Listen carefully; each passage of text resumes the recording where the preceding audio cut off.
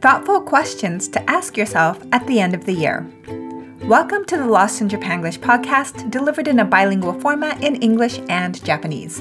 I'm your host, Chieko, based in Seattle, Washington. そして千葉県印西市からお送りしているやっこです。今日は1年の振り返りの自問自答を2人でしてみたいと思います。ロスチャパポッドキャストは日本語と英語のバイリンガル形式でお送りしています。So Yako, is there a word for end of year review or anything like that?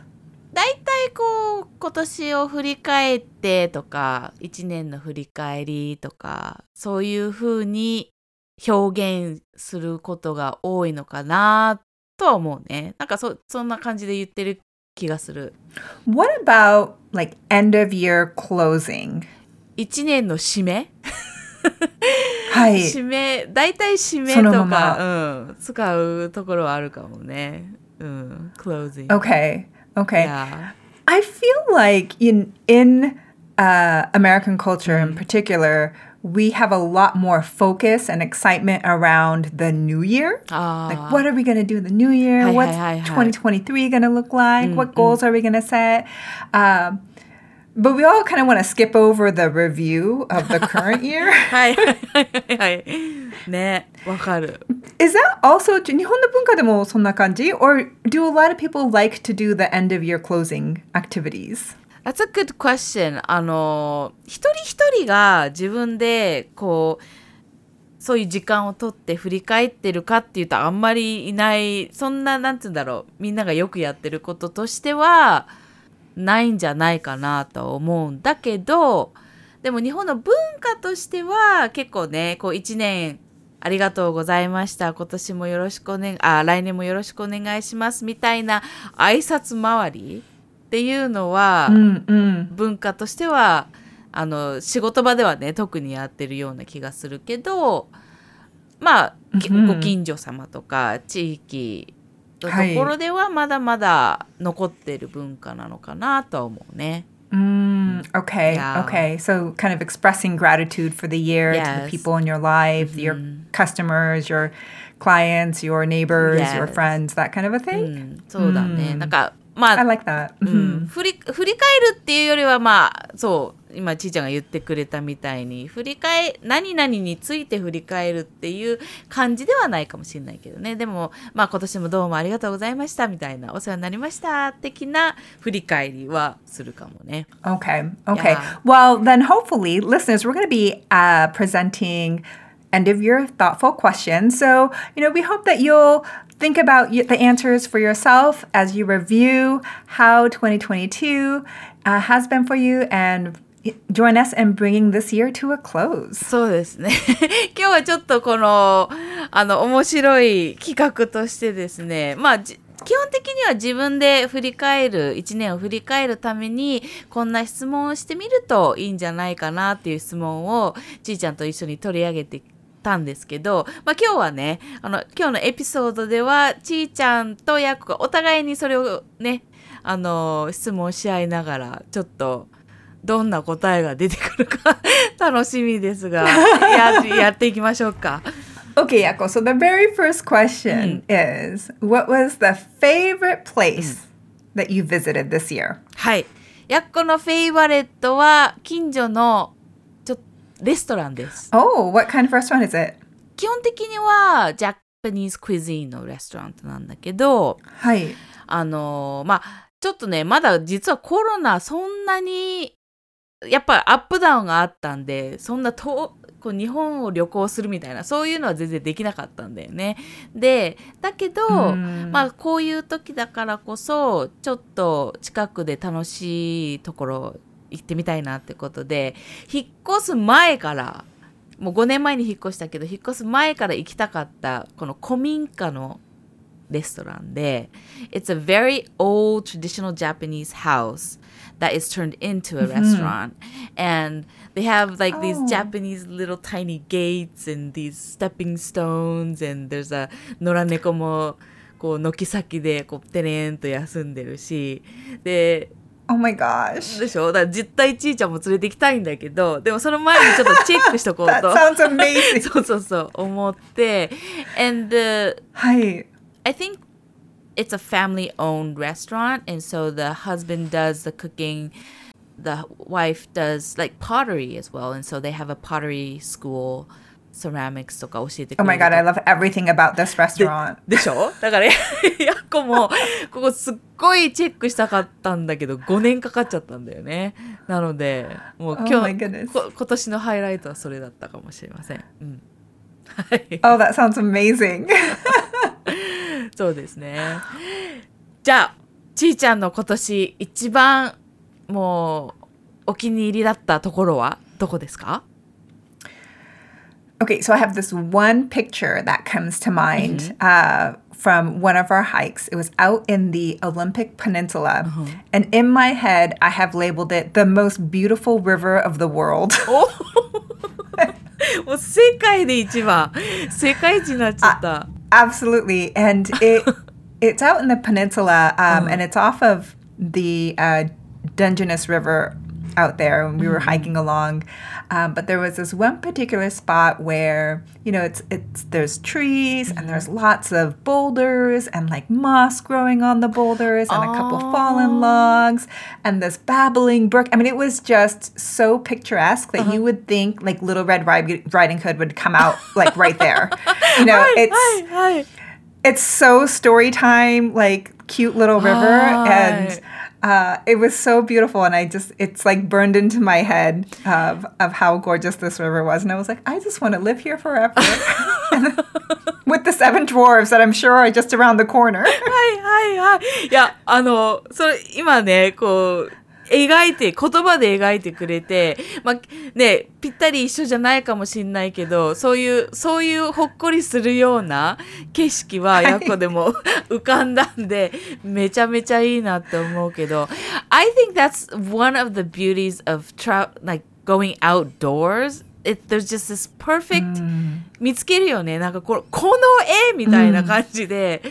はいはい。こう写真で撮っても後で見てもなんか違うし、絵で描こうとしてもこうなかなかその感じた感じにはなんないし、It's just 焼き付いてもうそこでしか生きてないかもしれないけど、最高っていうのってあるよね。Yes, yes, that's exactly how it was. 素晴らしい。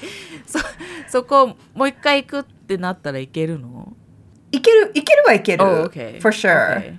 Yeah. Right. But what I've learned about some of these beautiful spots is sometimes it has to do with where the sun is at that moment. And if you come by at another time, it's not nearly as magical. そうね。I've experienced that before. なるほど、わかる。もうその時しかもう生きてない景色だよね。素晴らしいですね。So, you know, I'm sure I can go back. I don't know if it would be as magical as it was from that first experience. Yeah. I know that. Okay, so let's go to our second question. はい。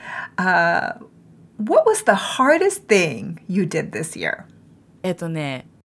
自分にとっては珍しいんだけど、でやったことではないかもしれないけど、年を取ることを体験したこと、年を取る怖さを体験したことって言ったらわかるかなって感じなんだけど、So all throughout my life, I have never been scared of like turning 1 year older or aging or older みたいなところはあったんだけど、40後半になって46になったんですけど、はい、意外とこう怖くなってきたっていうのが初めて人生の中で体験したんだよね。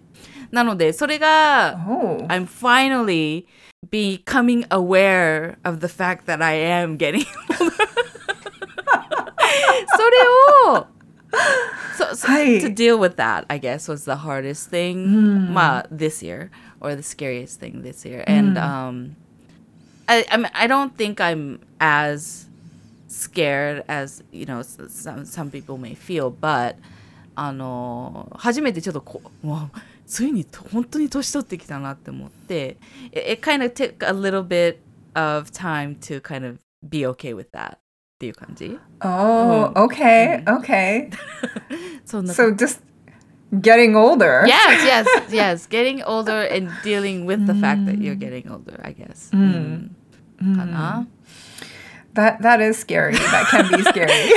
そう。で、本当に今までそう自分では感じてこなかった分、結構 it hit me kind of out of the blue. So なんか年取ってきたかもみたいなのが感じましたけれども、そんなことを今年はちょっと思い出しましたね。OK。ちーちゃんにとって今年一番大変だった、難しかった、怖かったことって言ったら I think for me, it was going backpacking. Because it was scary and hard from a physically challenging perspective. Like, I've had back issues for such a long time. I was like, oh, is my back going to be okay? Am I going to be able to do it physically? And then there's the fear of like the cold and bears and, other, nature threats, I guess, that are out there. One of the things that's really was kind of intimidating for me is like going to the bathroom outside. Like that was kind of like, ooh, I don't know if I can do that, Like that was kind of scary. So there's a lot of these little things about it that was scary. And so I had a lot of anxiety about it before, during, but it was still fun. I mean, it was still challenging and fun. But, I think kind of overcoming that initial backpacking trip was a big deal for me. でも確かにこう普段してることじゃない場合はやっぱそういう人によっては全然怖くない世界かもしれないけど、やっぱりねあるよね、そういう特に野生の世界に入っていくとトイレとかいや怖いよ結構。今やれって言われたらやっぱ結構怖いだろうな。久しくやってないしで、ヤコもだから庭いじりの時の虫が最初怖かったけどね。考えてみたらそれもヤコのリストに入ってくるかもしれないけど。But it's funny when you get used to it, you become okay. So ちーちゃんもね、最初はってなるかもしれないけど、きっとだんだん慣れてきただろうし。Yeah, it was definitely the first time that was the scariest. 確かに。Okay, next question. Thoughtful question to review the year. What did you learn this year? はい、これねちょっとチートさせてください。これ2つあってですねどっちも外せないなっていうのはあるんだけど、まあ一つは I learned that I need sleep. It's something. Does this go with the aging thing? Yes. 多分ね全部つながってるところはあると思うんだけど、まあねそれも長年約別に4時間ぐらい寝れれば大丈夫な体だっていうか大丈夫な人だって思ってたけど、やっぱりね睡眠は必要だなって思っていながらちょっと何年かほったらかしにして、で今年はちゃんと睡眠を取るようにしたんだよね。こう徹夜はしないぞとかね、いろいろこう自分で決めてやってたらやっぱ睡眠を取ったら分かったね。I think it's after you have made that a practice to get enough sleep that you realize how much you need it. Yes. Yes. I think that's so true. なんで体がやっぱ健康だしエネルギーが全然違うしっていうのはすごく体感したんで、それが一つ大きな学びだったかなとは思うね。Oh, I think that's so true. I think that's a great one. Yeah.So, what's your second one? いやこの2個目はね、まあ当たり前なのかもしれないけど、コロナで全然人に会えなくって、で今年はいろんな人に実際 in person で会ったんだよね。そしたらやっぱ人と人のつながりってすっごい必要だなっていうのが肌で感じて。Like you need people, you need to see people, interact with people in person. And that is such a big thing. And I think it was a couple of days ago that こう仕事でもクライアントの人で結構長いこと一緒に仕事してるクライアントさんがいて、だけどコロナでもう2年近く会ってなかったのね。でその方と久々に会ったらもうなんかもう拍手がすごい長かったんだけど、本当もう普通だったらね、お客さんとかはまあ仕事の関係だしね、そんなもうちょっとフレンズとファミリーとは全然違うけど、もう会えるだけですっごい嬉しいなっていう感じがして、やっぱ人との付き合いっていうのは大事だなっていうのがもう一つだね。That's a good one. I feel like we probably have all learned that yes. through the pandemic because, and we just appreciate it. Like, Yeah. もちろん, it sounds like, もちろん, of course we know this, but I think we know it at a whole different level now. そういうこと。そのコロナがあったり、まあいろいろね、今時代的にいろんな意味で大変な時期だから余計に感じるなっていうところはあるかなと思いますけど、ちーちゃんは今年一番の学びは何ってありますか？ There were many. I would say my most favorite one, though, was learning how to make reels or short form video. はい。 And the reason why I really loved learning how to do this is I think in the digital world that we're in, I've had this question of like, what do we do with the gajillion millions of photos that we have on our phones and that we take, right? Because we can take as many photos as we want now. And I was like, my fear is I'm going to be 90 years old and I'm going to have like 10 million photos and not be able to find any photos that I want or like make any sense of, the thousands of photos of the cats that I've had over the years, whatever it is. And I've been feeling a little bit overwhelmed with this whole like excessive photo thing. But the nice thing about short form video is, one, it's pretty easy now to take short videos and create little short videos for like an entire trip that you can sum up in like 1 minute video.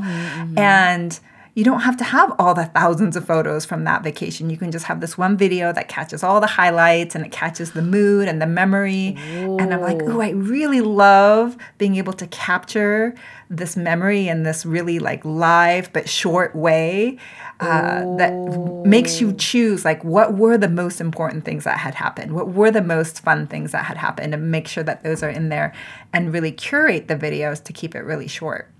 それで I was like, wow, this is a lovely way to kind of capture the memories of our lives. それで that's been my favorite learning. すごいね。そういう風には考えたことなかったね。なんかね、リール関係って日本でももちろん流行ってるけど、だいたいなんでもないことがちょっとピョロって流れるものっていう感覚はあるけど、そうやってその旅の思い出を凝縮したものとして取っておくとか、そういうものとして作るっていう方向から見るとすごくいいものだね。なんか大事な、なんかすっごい大切なものになるし。Yes. Does that mean that do you keep the photos as well, or is it just that for one trip? I still have the photos, but I find that like I look back more at the reels. Yeah. I look more back at the videos because, they're curated. そうだよね。これヤッコにとってもそうだけど、皆さんにとってもいい参考になるコツじゃないかなと思うね。なんかもちろんコロナ終わったら旅もいっぱいするだろうし、なんか別に旅じゃなくてもね、なんかのバースデーパーティーでもそうだろうし、そういう凝縮したね、こう大切な一瞬一瞬だけを集めたものっていいね。聞いてる人にとってもいい学びになるかもしれないね。はい。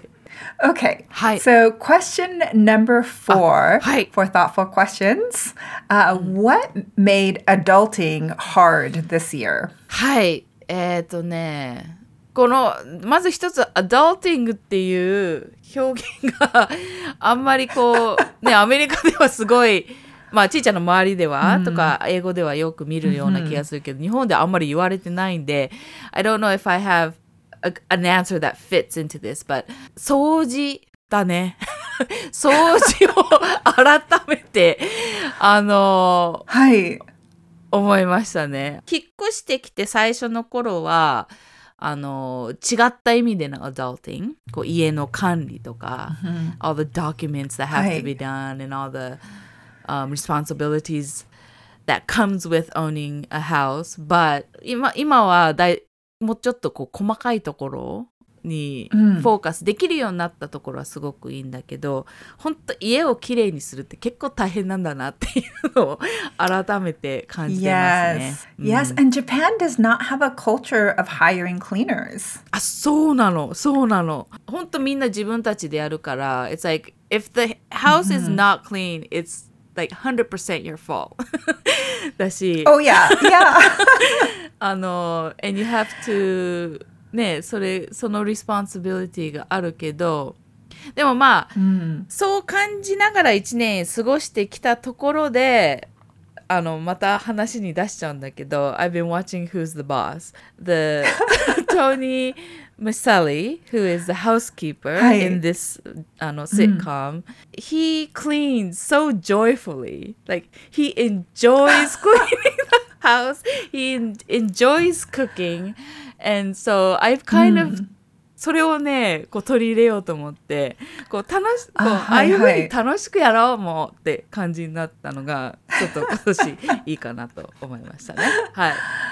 I love that. Maybe I need that.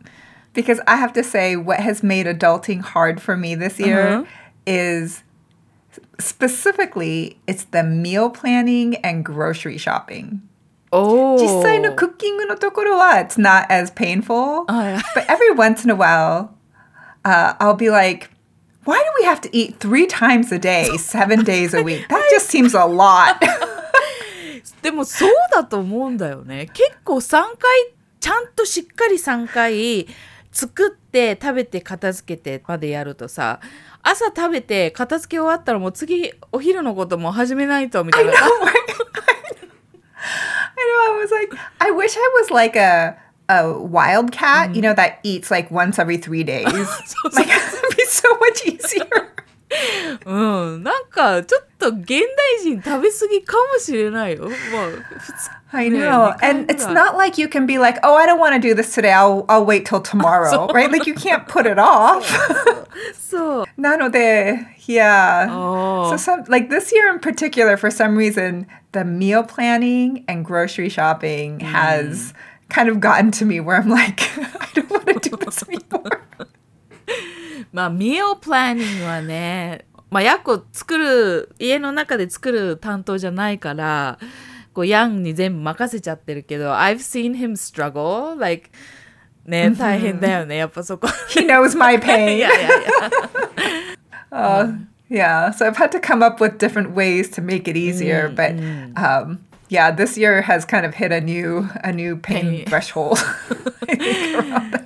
でもそれだ、まあちょっと Who's the Boss が助けになるかどうかわかんないけど I'll have to watch a episode and チェックしてみてください。 Okay.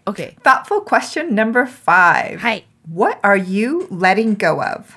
やっこは、自分がアスリートだっていうのをちょっともうレッドゴー、アスリートだったっていうところをこう手放さないと I have to deal with my body in reality って感じがしたので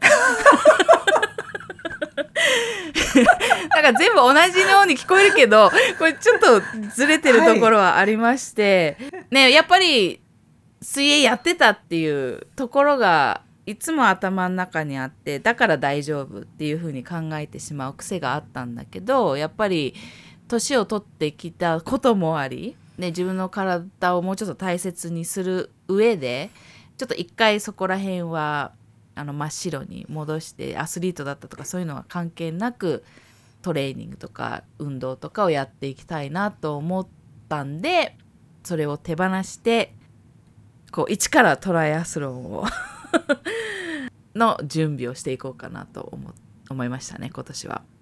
Oh, Okay, I love that. So by letting go of an old identity, Yes, it's allowing you to move forward. Exactly. ああ、いいね。ちょっと I like that a lot. ちーちゃんは何を let go しましたか？あるいはしてますか？ So I would say this is an ongoing effort, but I am trying to let go of overthinking.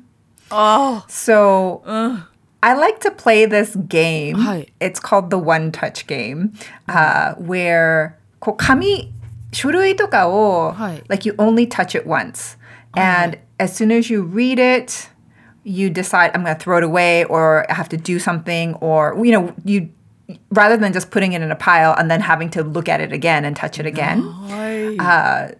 できるだけこう一回だけ見てなんとか決めてなんとかするっていう感じで行こうとしてるんだけど Wow. I'm trying to do that more with my thinking rather than thinking the same thoughts over and over again where I'm like これしようかな and then like the next day I'm like これをしようかな and then like, and where I'm having like the same thoughts over and over and I keep thinking about things and I keep thinking about things and it's like oh my gosh like I'm so tired of thinking about this one stupid thing. はいはい。 So I'm trying to let go of this overthinking and trying to make decisions more quickly with the thoughts that I have. It might be like, nope, that's not important, or yes, let's do this. So I'm going to decide on what action I'm going to take. なるほどね。 But this kind of like on droning, overthinking, overanalysis, like it's so exhausting. いや、それ、いや、すごいね。それ、まず、I can relate. I understand that so much.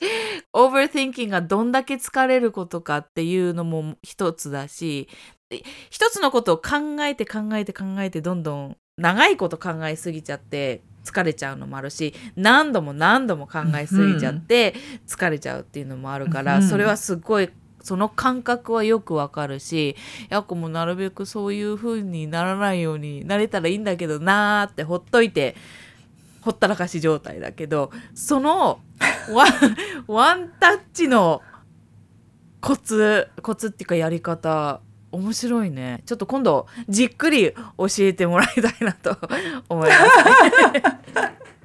Yeah, it's definitely do more, think less. I think that's the goal. そういうことね。はい。もっとやった。はいはい。いいですね。Okay, question number 6, the final question. What are you most grateful for this year? そうだね。もちろん定番のベーシックの家族や友達っていうのはあるけど、まあそれはちょっと置いといたとすると、やっこは今年はですね、火に感謝したいと思います。Fire に感謝したいと思います。火。Oh. そう。今年すごい一番楽しめたのかなって思ってるのが焚き火なんだよね。庭で焚き火をして。Yes. 火のありがたさを、そのあったかさ、見た目の心のほっこりさ、それとお料理ができる、この焼いた匂いとかも全てにおいて楽しめるっていうのが今年の率直に言うと素直に言うと感じたことですね。Oh, that's a lovely thing. I love that. ね、結構まあ全般的に言うとネイチャーだけど、その中でも特に今年は火に感謝したいなと思いました。では、ちーちゃんの今年一番感謝してることは？ I think it's our new remodeled home. I feel like I'm grateful for it for a lot of reasons. One, we have a beautiful home now with an amazing kitchen that's super functional and it's exactly what we wanted. And being able to choose everything from scratch was really great to be like, ooh, this is the floor I want. This is the tiling I want. This is the, handles and furniture and paint colors and all the stuff. So that was really awesome. But I think also through going through the remodel with John was really, I learned a lot about myself. I learned a lot about him and I learned a lot about how we work together. So I think it really kind of improved our functionality as a couple by going through something like that together, a remodel that in a home that we're living in. なるほどね。 So that was really challenging, but I'm very grateful for that experience because I think it's strengthened us as a なる team. ほど。いや、それすごい。今年ちーちゃんね、ずっとこのリモデリングやってきた話も聞いてたから、ヤコも。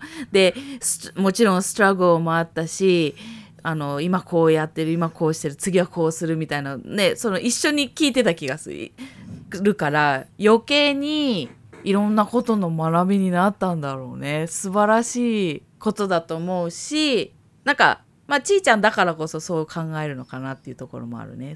その中からいろんな学びをこう引き出していった気がするんで、なるほど。素晴らしいですね。Absolutely. Awesome. Well, let's wrap up our thoughtful questions and actually go to our pop quiz. Our theme today is analogies and idioms. それではクイズコーナーに移りたいと思います。今日のテーマは比喩です。Okay, Yaku, what does it mean to blow off steam? それ聞いたことある、絶対に。盛り上げよう？盛り上げる？あるいは Yes, kind of. で、騒ぐ？もうブレイクだ、騒いじゃうぜ。Yes, kind of. So here's how I might use this in a sentence. Okay. 2022 has been a pretty tough year. Let's go to Mexico and blow off some steam. ストレス発散。Yes, it's like releasing the pressure and the steam, by blowing out the steam. That's exactly what that means. そういうことだったんだ。なるほどね。このスティームがエキサイトメントの方かと思ったけど、実はなんかこう鬱憤を晴らす方の何かを let go することね。But it is like a lot of people do blow off steam by partying. So I think you're right on track with it is like, let's go party and blow off some steam, that kind of a feeling. はい。絵的にはマッチしてたけどってことですね。わかりました。いや、今日もぼやぼやだったこの表現がはっきりしたので、とてもありがたく思います。ありがとうございました。それでは、日本語の方に移りたいと思います。はい。骨が折れるって言ったらどういう意味ですか？ To break a bone. Yes. So as an analogy...Can you use it in a sentence? 英語をマスターするのは骨が折れる仕事だけど楽しいなみたいな感じですね。Okay. That sounds like what we would say in English, back-breaking work. Ooh. Like really hard work. まず答えはピンポンピンポンだけど back-breaking work って言うんだ。Like when work is really tough, it's going to break your back. So it's very close. It's very close. Oh, I didn't know that. Like, I knew break で言うとさ、break a leg って言うじゃない？その頑張ってきてって。そっちは浮かぶから、ちょっと違う感じなのでって思ってたけど、back breaking っていう表現が実際にあるんですね。ほい。逆に、勉強になりました。ありがとうございます。That's a great one. Well, thank you for that. And thank you, everyone, for tuning in for our end-of-year wrap-up episode. We hope that you were able to answer some of the thoughtful questions for yourself as you look back at 2022. We just want to say thanks so much for joining us for this year, and we look forward to speaking with you all next year. はい、そうですね。まず、リスナーの皆様、今年1年もありがとうございました。そうですね、お付き合いいただいて、私たちとしてはものすごく楽しい1年だったかなと思いますけれども、皆さんも一緒にいろいろ振り返ってみてはいかがでしょうか。今日挙げた質問とかをね、自分でもジャーナリングとかね、してみるといいのかなというふうに思います。そして、来年に向けても、今年のことでも、質問やリクエストのテーマなどいろいろありましたら lostinjapanglish@gmail.com までぜひお寄せください。それでは今日もご視聴ありがとうございました。また来年。バイバイ。